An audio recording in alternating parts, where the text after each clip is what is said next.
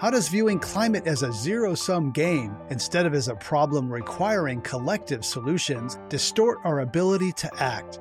Climate One conversations feature all aspects of the climate emergency, the individual and the systemic, the exciting and the scary, people who are in power and people who often don't have access to power. I'm Greg Dalton. In the United States, we become accustomed to climate, like nearly everything else, being a partisan political issue. Not in the UK. We still have a very consensual approach to climate change. We don't have anything like the politicization of climate change that you have in the US or that you see in Australia. Rebecca Willis is a professor at Lancaster University and author of Too Hot to Handle, The Democratic Challenge of Climate Change. We'll talk to her later in the show about how the UK's climate consensus has endured across conservative and progressive governments. Here in the United States, climate is just one of the many areas where a racially tinged zero-sum mentality has distorted our ability to respond in ways that could benefit everyone. When you can be divided and get easily manipulated into cheering the destruction of things that could be beneficial to part of the American people, that's making life harder for everyone. Heather McGhee is board chair of Color of Change, the nation's largest online racial justice organization, and author of the book, The Sum of Us, What Racism Costs Everyone and How We Can Prosper Together. Many Americans breathed easier following the conviction of police officer Derek Chauvin for murdering George Floyd. I asked Heather about the connection between systemic racism, climate disruption, and the freedom to breathe. Well, that's a powerful provocation, Greg. I do believe that the fundamental sustainability of life on the planet is being threatened by these conjoined ills of racism and climate degradation. And I think it comes from a very similar root belief and set of supporting actions that exploits, that refuses to nourish, that refuses to preserve. That is just a core part of settler colonialism and chattel slavery.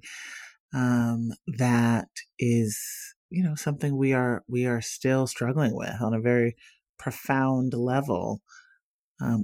Our societies have not been set up to create the conditions for thriving human life, much less planetary life. So that's why we are having trouble breathing. Yeah, it's something that's so elemental and fundamental and we take for granted until we can't do it. I know that wildfires made climate personal for me. Breathing in smoke for weeks last year, it came into my body and became part of my personal experience. How has climate been personal for you?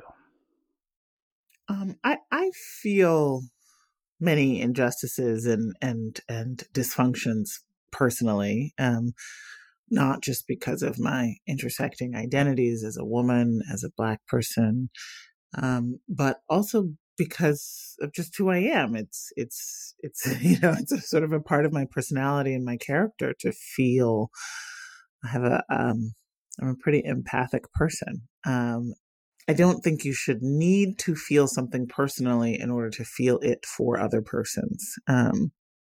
And yet it's absolutely true that of all the issues that I've worked on in my lifetime, some that touch me personally and some that don't, as an advocate and as someone who designs and advances solutions to inequality, the issue of climate change certainly came sort of hurtling to the fore for me when I had my son. I remember the specific moment, and I write about it in The Sum of Us, when I was nursing him when he was a few weeks old, and I was scrolling, with my free hand on my phone in the middle of the night, and came across, it was a Guardian article about the UN Intergovernmental Panel on Climate Change's report saying that we had 12 years to act. When you're holding a 4-week-old, 12 years feels like nothing, and I had not originally intended to include a chapter on the environment and climate in The Sum of Us, but when I had my son, I was well on the journey to write the book, and I was finding these ways in which racism was the sort of core element of our dysfunction. And I thought, well, isn't it possible that racism is driving this country to sabotage its own future by ignoring the perils of climate change? Isn't it possible that that's connected too? And so I started asking the questions and doing the research, and it turned out that it was. That was a very powerful moment in the book. I've long understood that a lot of the opposition to cap and trade and climate action was because Barack Obama proposed it, but I had a deepened understanding reading your book and how the politics of the last 10 years have seen rabid Republican opposition to the Affordable Care Act and moving to clean energy. And you write about how much of that is because of the messenger and his skin's color. What's the evidence for that? Well, this was the question, right? I first asked, because the subject of The Sum of Us is what racism costs everyone. And then the flip side of that is how we need each other in order to prosper.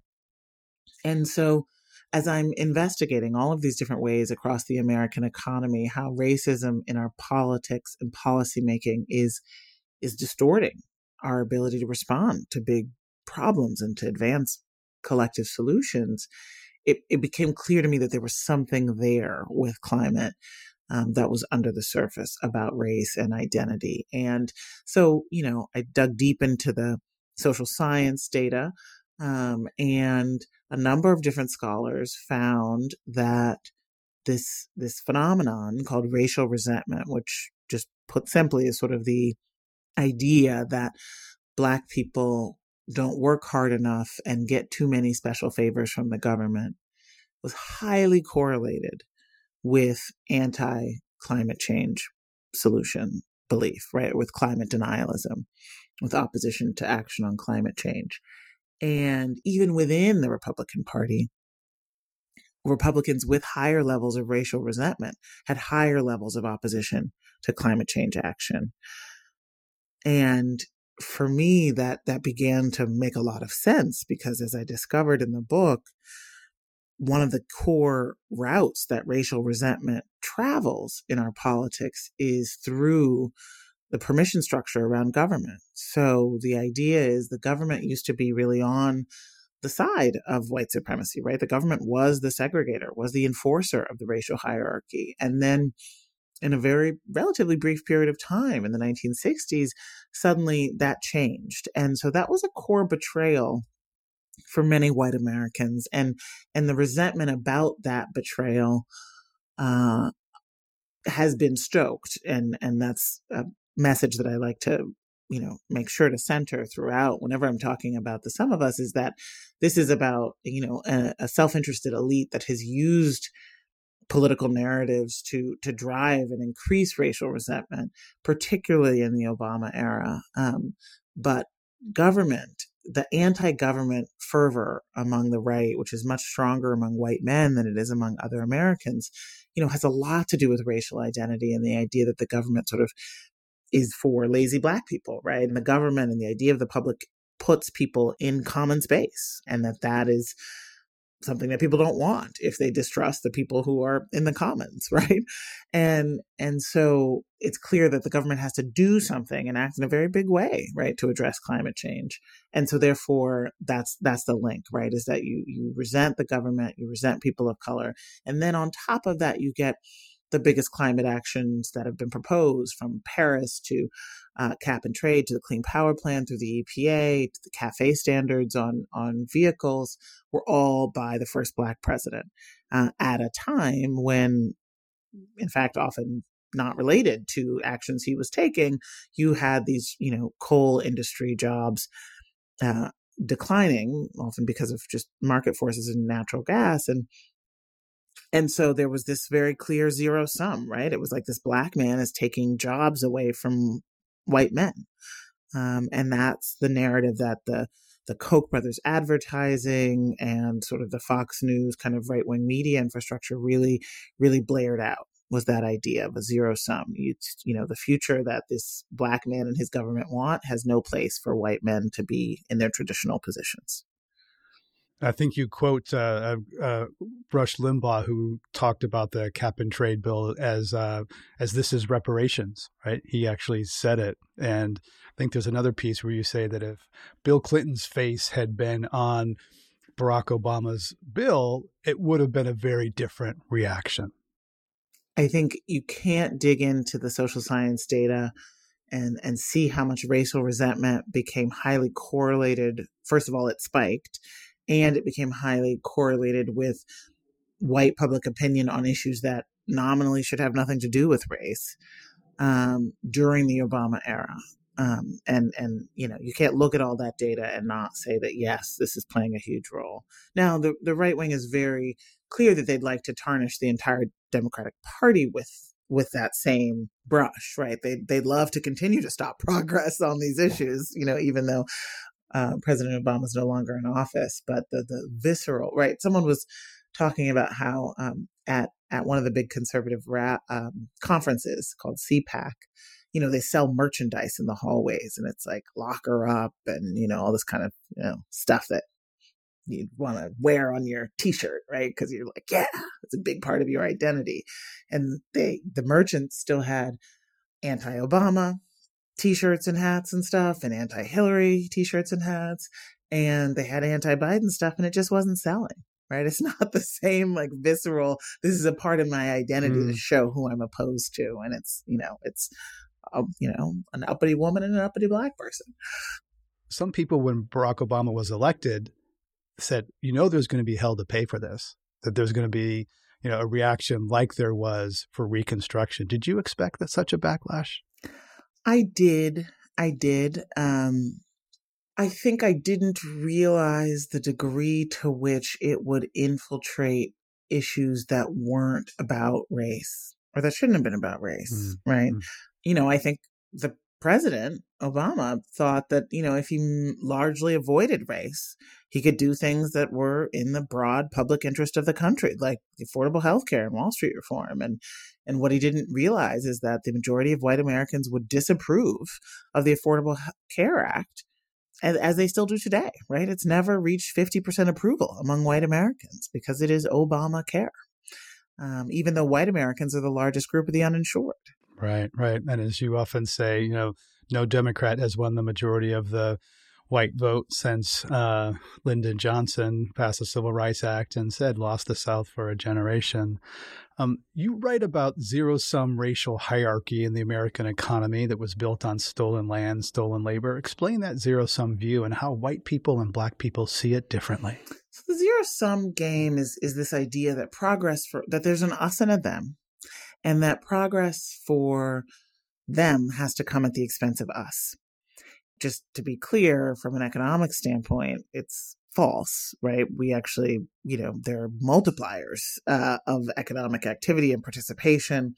The more everybody on the team is on the field and able to score points, the more the economy grows, right? We have Citigroup and McKinsey and the Federal Reserve Bank of San Francisco all in the past year tabulating in the trillions the costs of our racial economic divide.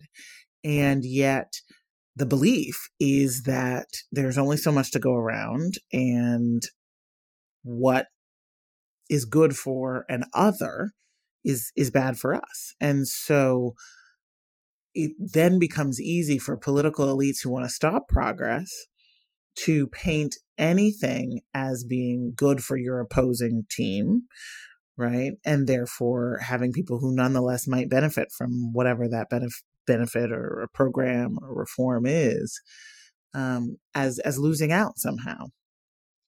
Now, that is a view, the way of seeing the world, and particularly sort of race relations in America through that zero-sum lens is prevalent among white Americans and much less so among Americans of color. We simply don't believe that our progress has to come at white folks' expense. And yet it really is that zero sum, which in the sum of us I identify as our major impediment to progress in this country. All the things we really need in life require collective action. And so when you can be divided and easily manipulated into cheering the destruction of things that could be beneficial to part of the American people, that's making life harder for everyone. You're listening to a Climate One conversation about distorted democracy and the zero-sum mindset. Coming up, how environmental racism ultimately hurts everyone living under the same sky. The illusion that you can shunt all of the burdens of our polluting economy onto the kind of wrong side of the environmental tracks is an illusion. It's a lie. That's up next when Climate One continues.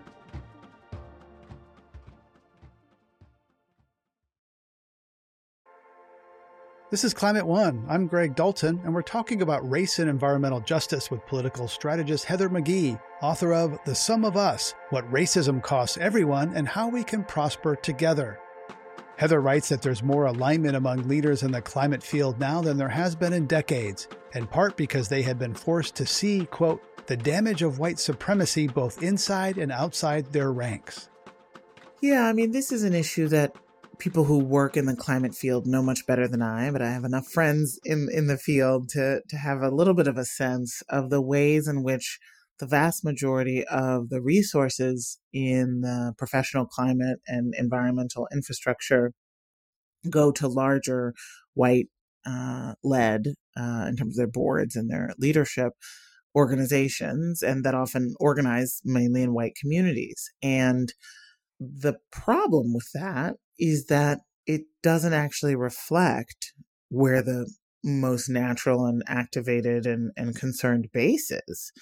There are lots of problems with it, but the sort of strategic problem with it, the way that that's a distortion of what rationally might happen or strategically might be optimal, is that according to the Yale Project on Climate Communication, there's a pretty significant gap in support and enthusiasm for climate change solutions and environmental regulations between white people and Black and brown people, and that Black and brown people are much more in the alarmed and concerned categories. Well, they're breathing it and they're closer to the sources. Exactly. It's more directly part of their life. Exactly. Yeah. Whereas, many white folks are sort of dubious. And, that comes back to that kind of zero-sum worldview, the anti-government ethos, the anti-science ethos, which has come up, which is very much a part of our daily lives in a pandemic now. But and so that means that if you've got these sort of big white-led groups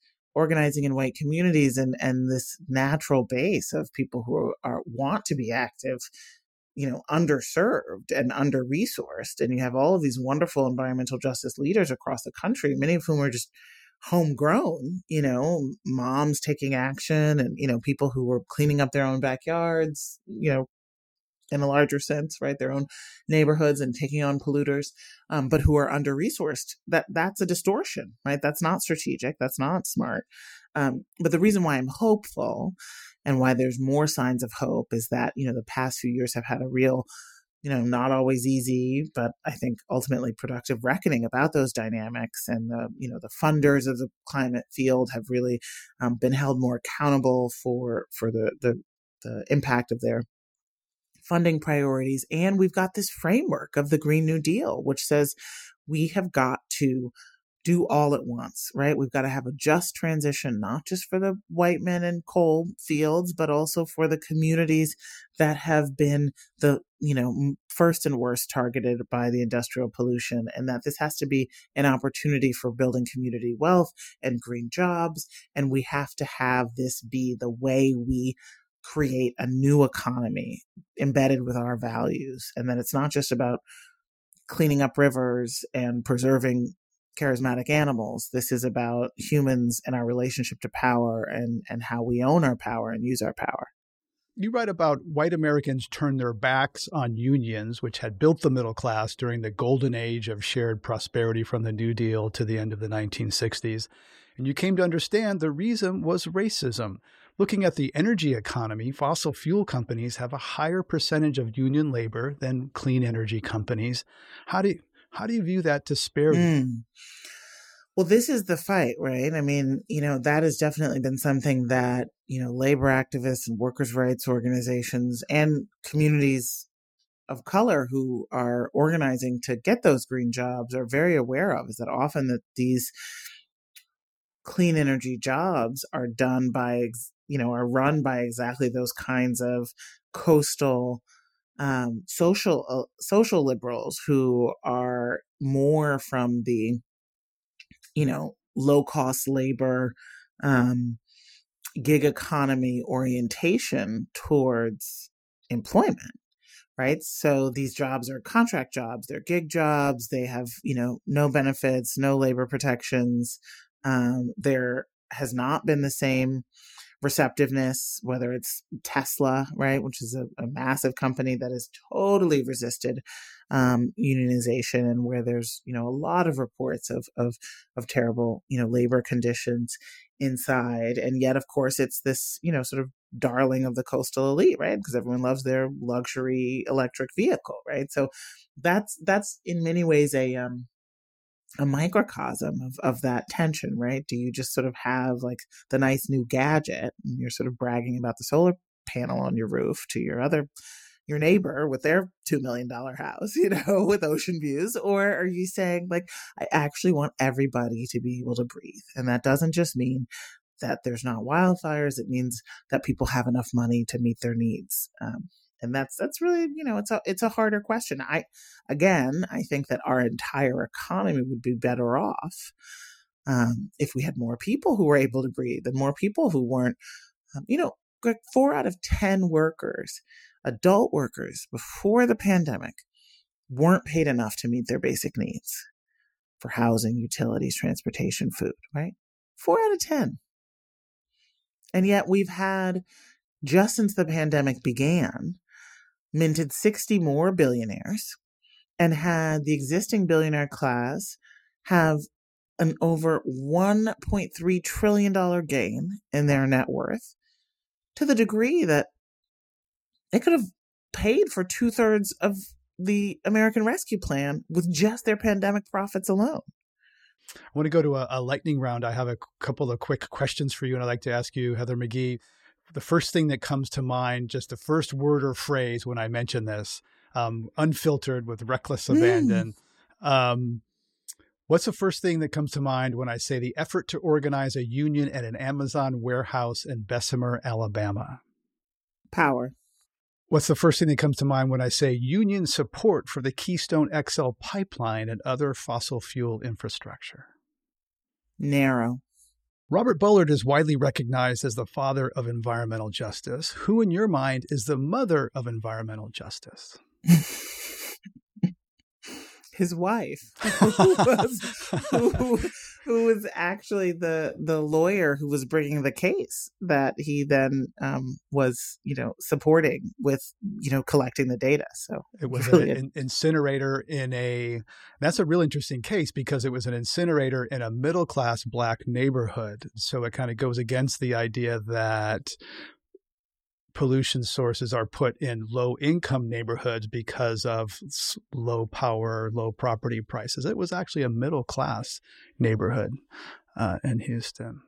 What's the first thing that comes to mind when I say the arrest of Georgia State Representative Park Cannon for knocking on the door of a room while Governor Brian Kemp was signing a law restricting voting access? Good trouble. Finally, last one. What comes to mind? The move by Evanston, Illinois, to become the first U.S. city to pay for reparations for slavery. Hear, hear. Thanks for getting through that. My guest today on Climate One is Heather McGhee, the author of The Sum of Us, What Racism Costs Everyone and How We Can Prosper Together. She's also the board chair of Color of Change, the online racial justice group. President Biden recently announced his big push on infrastructure, which includes a lot of investment in clean transportation, grid modernization, water infrastructure, and new technologies. The plan promises to address climate disruption and racial inequities. It's still early, but how do you evaluate the Biden administration plan on climate justice?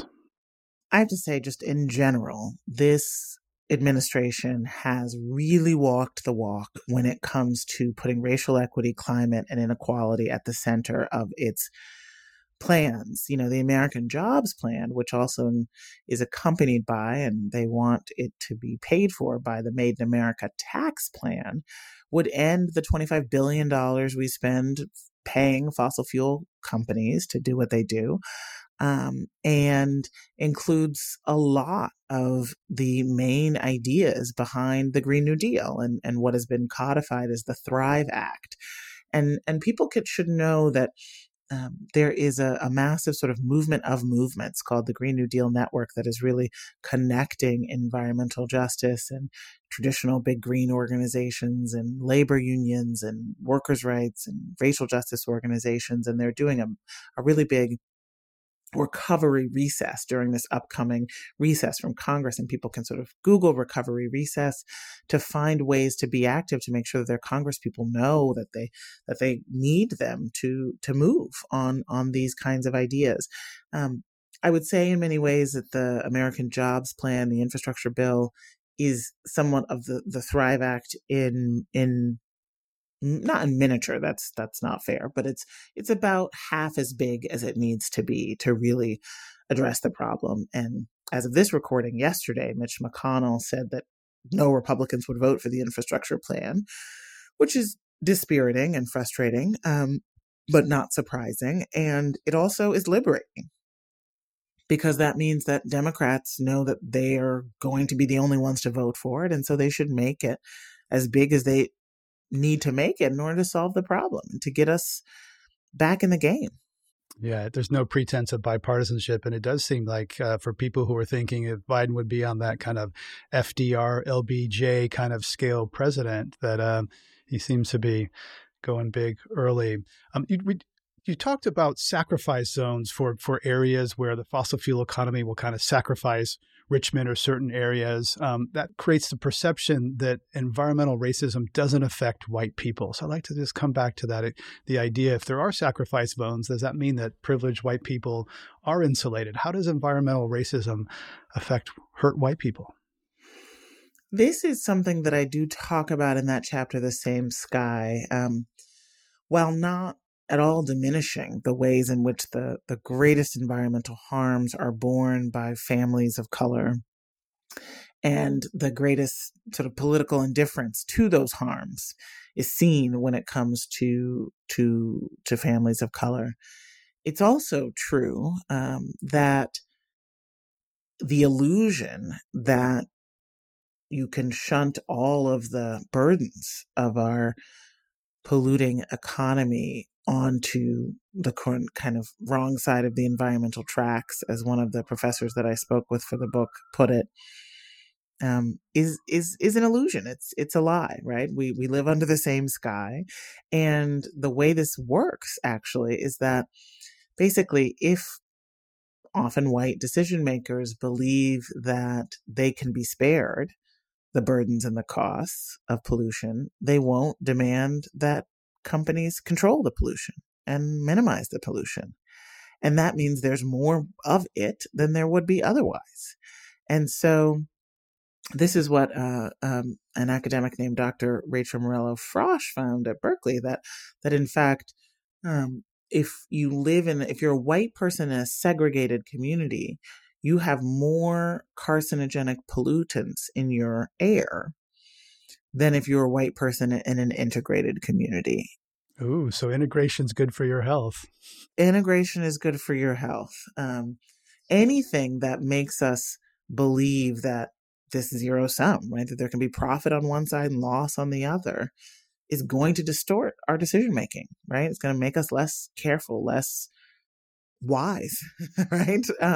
Less prudent, because there's this illusion that the costs can always be borne by some racialized other.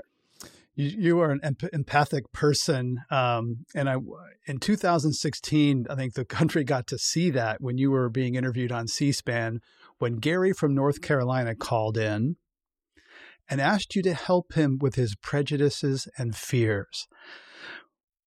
When he said, "I am prejudiced," I saw you close your eyes and you seemed moved by his candor. That video went viral. I think it was viewed more than 10 million times. You became friends with Gary, who later read books by Cornel West and others. That conversation changed Gary from North Carolina. How did it change you? Did it change your ideas of a racist white man from North Carolina? Yes and no.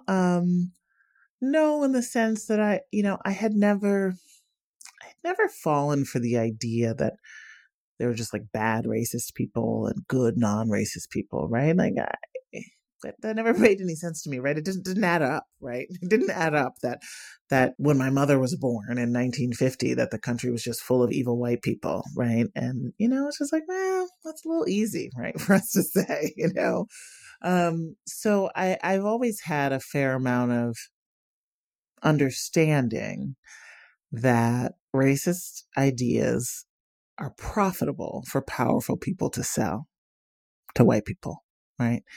And that there are some people who are desperate enough to buy those ideas, and that it's the people who are selling those ideas that we have to hold accountable because they're doing it for their own profit.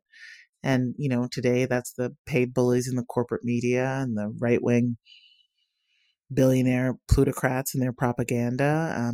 And it's the economic and political elites who really materially benefit from having white people distrust unions and government.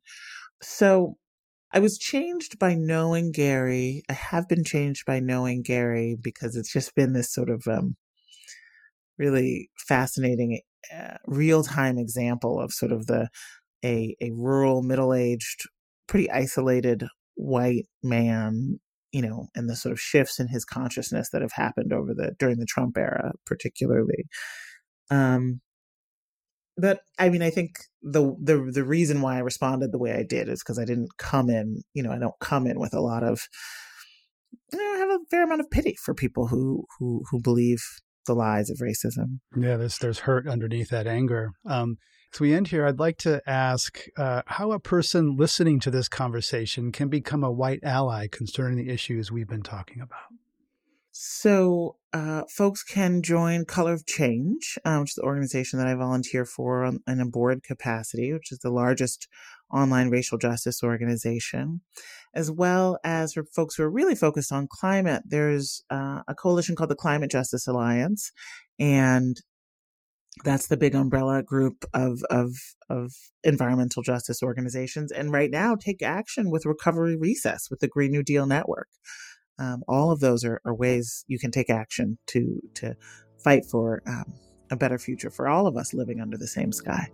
Well, Heather McGhee, it's been a pleasure to spend time with you. Thank you very much for coming on Climate One, and thanks for your book. Thank you. Heather McGhee is board chair of Color of Change and the author of The Sum of Us, What Racism Costs Everyone and How We Can Prosper Together. You're listening to Climate One. Coming up, what American democracy could learn from climate politics abroad. Maybe this is democracy's moment. This is the time that we see that we need collective action because we sure as hell can't solve this one as individuals working through the market. That's up next when Climate One continues.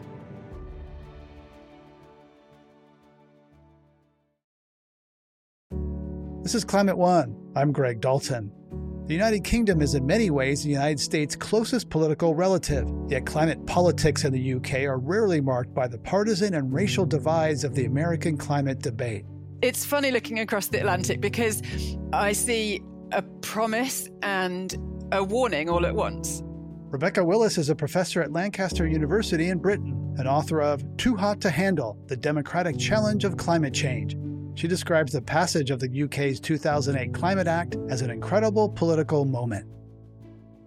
It was the first time that any country anywhere had passed such comprehensive legislation to tackle climate change as a systemic issue. And the amazing thing about it was that it had a cross-party political support. So all the major political parties in the UK supported it. And out of more than 600 members of the National Parliament, less than 10, I think it was 3 or 5, voted against it. So it was, incredibly consensual. And it basically set the tone for climate politics in the UK. So we still have a very consensual approach to climate change. We don't have anything like the politicization of climate change that you have in the US or that you see in Australia. Right. So at that point, the Labour government supported it. The leader of the Conservative Party, David Cameron, supported it. The U.S. had kind of a political consensus around climate change at that time, with Barack Obama and John McCain basically in the same place, and that fell apart. So in the UK in 2019, the British national policy was strengthened. What happened then? You're right. The original act was passed by a Labour government, the left-wing government. And then in 2019, it was basically updated to reflect what we now know about climate science, that basically we need to get to net zero greenhouse gas emissions by 2050. And so the act was updated to include that science. So what has endured is the scientific consensus on climate change being translated into a political consensus. When the science changed, the politics changed. And in 2019, of course, that was under a Conservative administration. So a right-wing administration, continued the work of their political opponents, really. Is the Conservative Party in America, how does the Conservative Party in America, the Republicans, compare to conservative parties in other countries and their stance on climate? Is climate just an anathema to right-wing parties in democracies around the world? I think this is an open question at the moment. What we've seen in the UK is a sort of soft support for climate policy on the right. So we've seen strong support for the targets and the ambition, but what we haven't seen in the UK is a really comprehensive narrative, a story of how a right-wing government or a centre-right government can tackle climate change. And I think that's going to be the next big challenge, because what we've seen definitely in the US and to an extent in the UK is the left owning the story about how you tackle climate change and tying that story strongly to related stories around social justice and racial justice as well in the US. In the UK, I would say the left's been louder about climate than the right, but you don't have that confident narrative. And I think that's all to play for. I think it's perfectly possible to construct a right-wing climate narrative. It just hasn't happened yet. And it has to happen, right? Because half the population of our country tends to vote right-wing, and we need at least some of them to come with us. We can't do this just through left-wing votes. And so articulating the climate case on the right is really, really important. In Too Hot to Handle, you reference the hidden rules that govern the British Parliament and how white men, quote, assume their way of being a politician is the natural or neutral way of going about things, end quote. How does race play into the response of democracies to climate disruption in the UK or elsewhere? I did this research with members of the National Parliament in the UK. I did anonymous interviews with politicians from all the major parties. And what it showed to me is that politicians really care about how they are perceived, how other people see them. And they develop this sort of strong sense of what a politician should do, how they should be presented. And there was some previous research about how Black or minority ethnic MPs struggled because they were constantly sort of having to decide whether they sort of stood up for, they were always being asked the race question, if you like. They were always being asked to say what they thought about race issues in a way that white politicians weren't being asked, right? So they were singled out for being a minority, as a racial minority, or as a woman, because there are still fewer female politicians. They were always asked about racial issues or about gender issues. What really surprised me when I did this research was that climate was also sort of an issue that politicians felt like outsiders if they stood up for climate action. Right. It's so when they're making... It's not a white masculine issue. Well, it's not part of political traditions. And so a politician who decides to stand up for climate action, who tries to make a case about why we need to shift the basis of our economy, shift the basis of our politics to deal with this literally planet-threatening issue, if a politician decides to stand up for climate, they are pitching themselves as an outsider. The politicians who I spoke to said quite strongly that they didn't want to be seen as freaks for speaking out on climate. They didn't want to be seen as climate change zealots. Those were their words, not mine. So there was really strong language about speaking out on climate change. And you felt that politicians were sort of self-editing, that they were, really worried about climate, but also worried about speaking out. They were worried about their reputation, about the sort of threat to their identity if they talk too much about climate. One member of parliament told you they've knocked down thousands of doors and people just don't talk about climate change. Research suggests that if people don't think they can affect a problem, they're less likely to recognize its existence. So does that pose a challenge for democracies that rely on public awareness to support for transformative change? If people aren't talking about it, the politicians don't think it's important. Yeah, I mean, the relationship between politicians and the people they represent, that's the very fundamentals of politics, right? That's what politics is about. And climate is a really tricky issue when a politician's thinking about who they represent. And they look to the public and they look to public opinion, and they think that people aren't very concerned about climate because people don't talk to politicians about climate change. But actually, I've come to think of this as a bit of a vicious circle. It's kind of a circle of denial, because what's actually happening is that people are worried about climate change. Both sides of the Atlantic, concern about climate change is really strong, and yet people don't see their politicians standing up and talking about it. And so you have this sort of silent standoff where politicians are saying, I don't want to speak out about climate change because I'm not sure I'll be supported for doing that. I'm not sure I'll get votes because of it. And then on the other hand, you have people thinking, well, I am worried about climate change, but if it was that serious, surely politicians would be leading on this, right? Surely they would tell us what to do. So you have this sort of standoff where neither side is willing to make the first move. They're both expecting the others to lead the way. And that's why I think that it's really crucial that we get politicians who are brave enough to just stand up and say, you know what, climate, this is the issue for politics. I spoke earlier in this episode with Heather McGhee, who argues that a major impediment to political support for climate solutions in the United States is the idea of a zero-sum game, that if something is good for you, in this case, reversing climate injustice, it must be bad for us, and that actually people of color and white Americans look at this differently, that white people tend to see as zero-sum and people of color not so much. How do you see that dynamic playing out in the UK or elsewhere? The worst thing that can happen on climate is that we get into this false dichotomy of a healthy economy versus climate action. So to give you an example, I live in the northwest of England, where there's currently a proposal for a new coal mine. And this mine is for coking coal for steelmaking. And it has turned into this debate about jobs versus climate, right? Because this mine is offering 500 jobs in a place that desperately needs jobs. It's pretty clear from all the evidence that opening coal mines is completely incompatible with the climate goals we need to meet, right? We can't meet the Paris Agreement and open new coal mines. That isn't a political opinion, that's scientific fact, right? And so the community should never have got to the stage where this coal mine was being offered to them.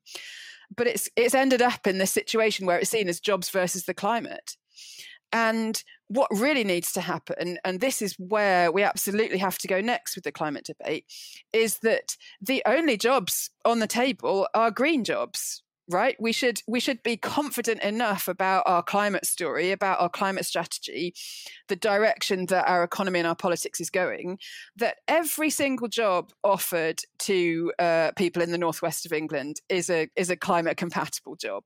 And yet what we've seen is not enough confidence. We've seen government sort of doing a bit of one thing, a bit of another.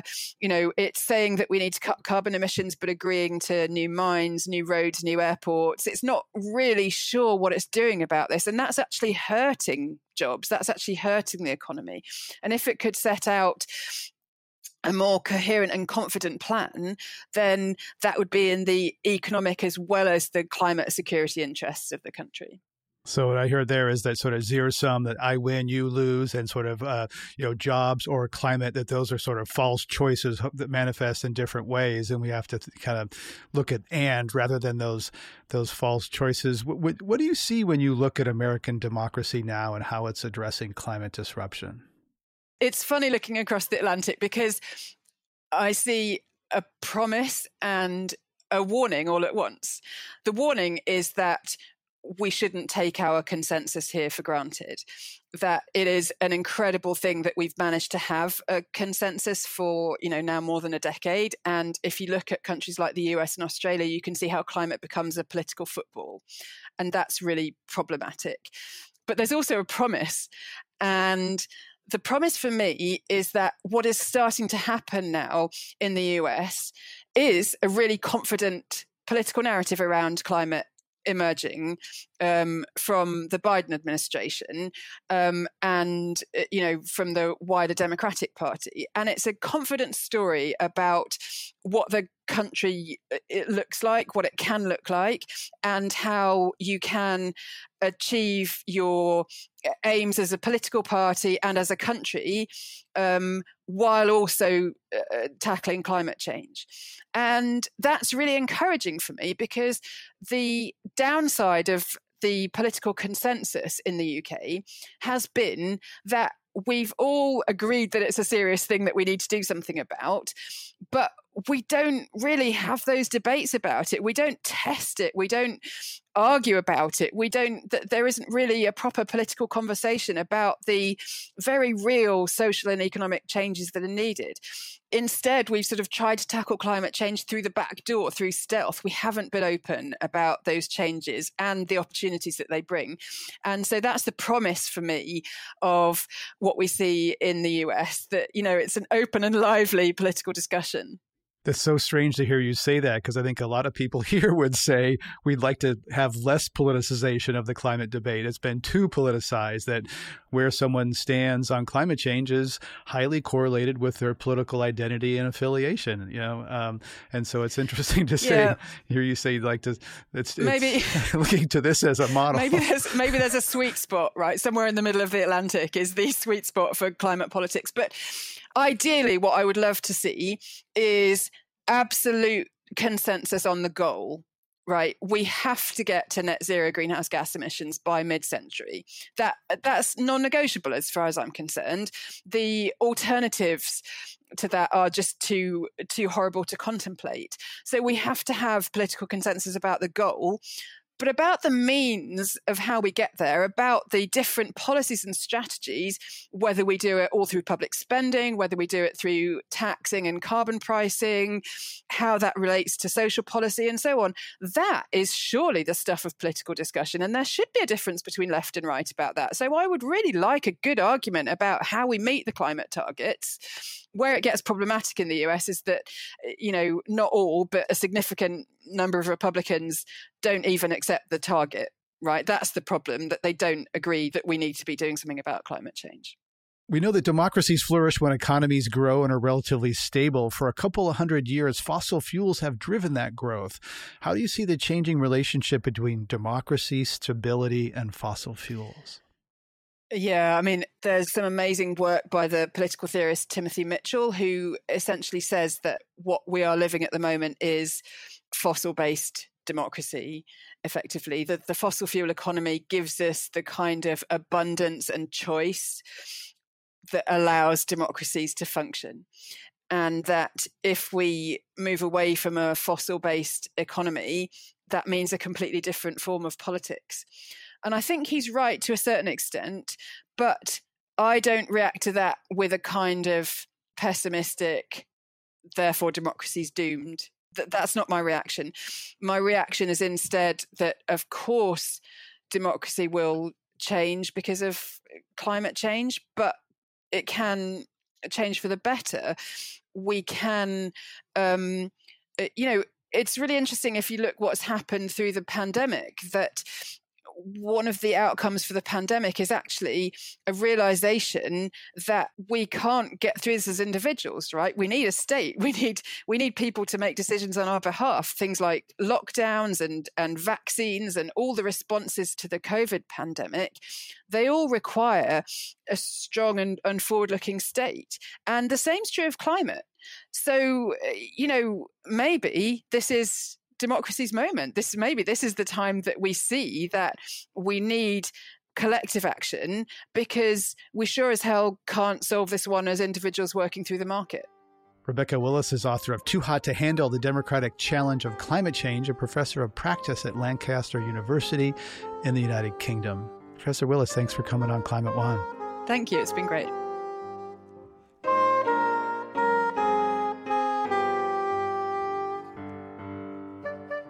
You've been listening to a conversation about challenges to democracy from the climate emergency. To hear more Climate One conversations, subscribe to our podcast on Apple, Spotify, or wherever you get your pods. Please help us get more people talking about climate by giving us a rating or review. It really does help advance the climate conversation. Brad Marshall and Sarah Catherine Coxon are our senior producers. Our producers are Ariana Brocious and Tyler Reed. Kelly Pennington is Director of Audience Engagement. Steve Fox is Director of Advancement. This program was edited by Devin Strolovich and engineered by Arnav Gupta. Dr. Gloria Duffy is CEO of the Commonwealth Club of California, the nonprofit and nonpartisan forum where our program originates. I'm Greg Dalton.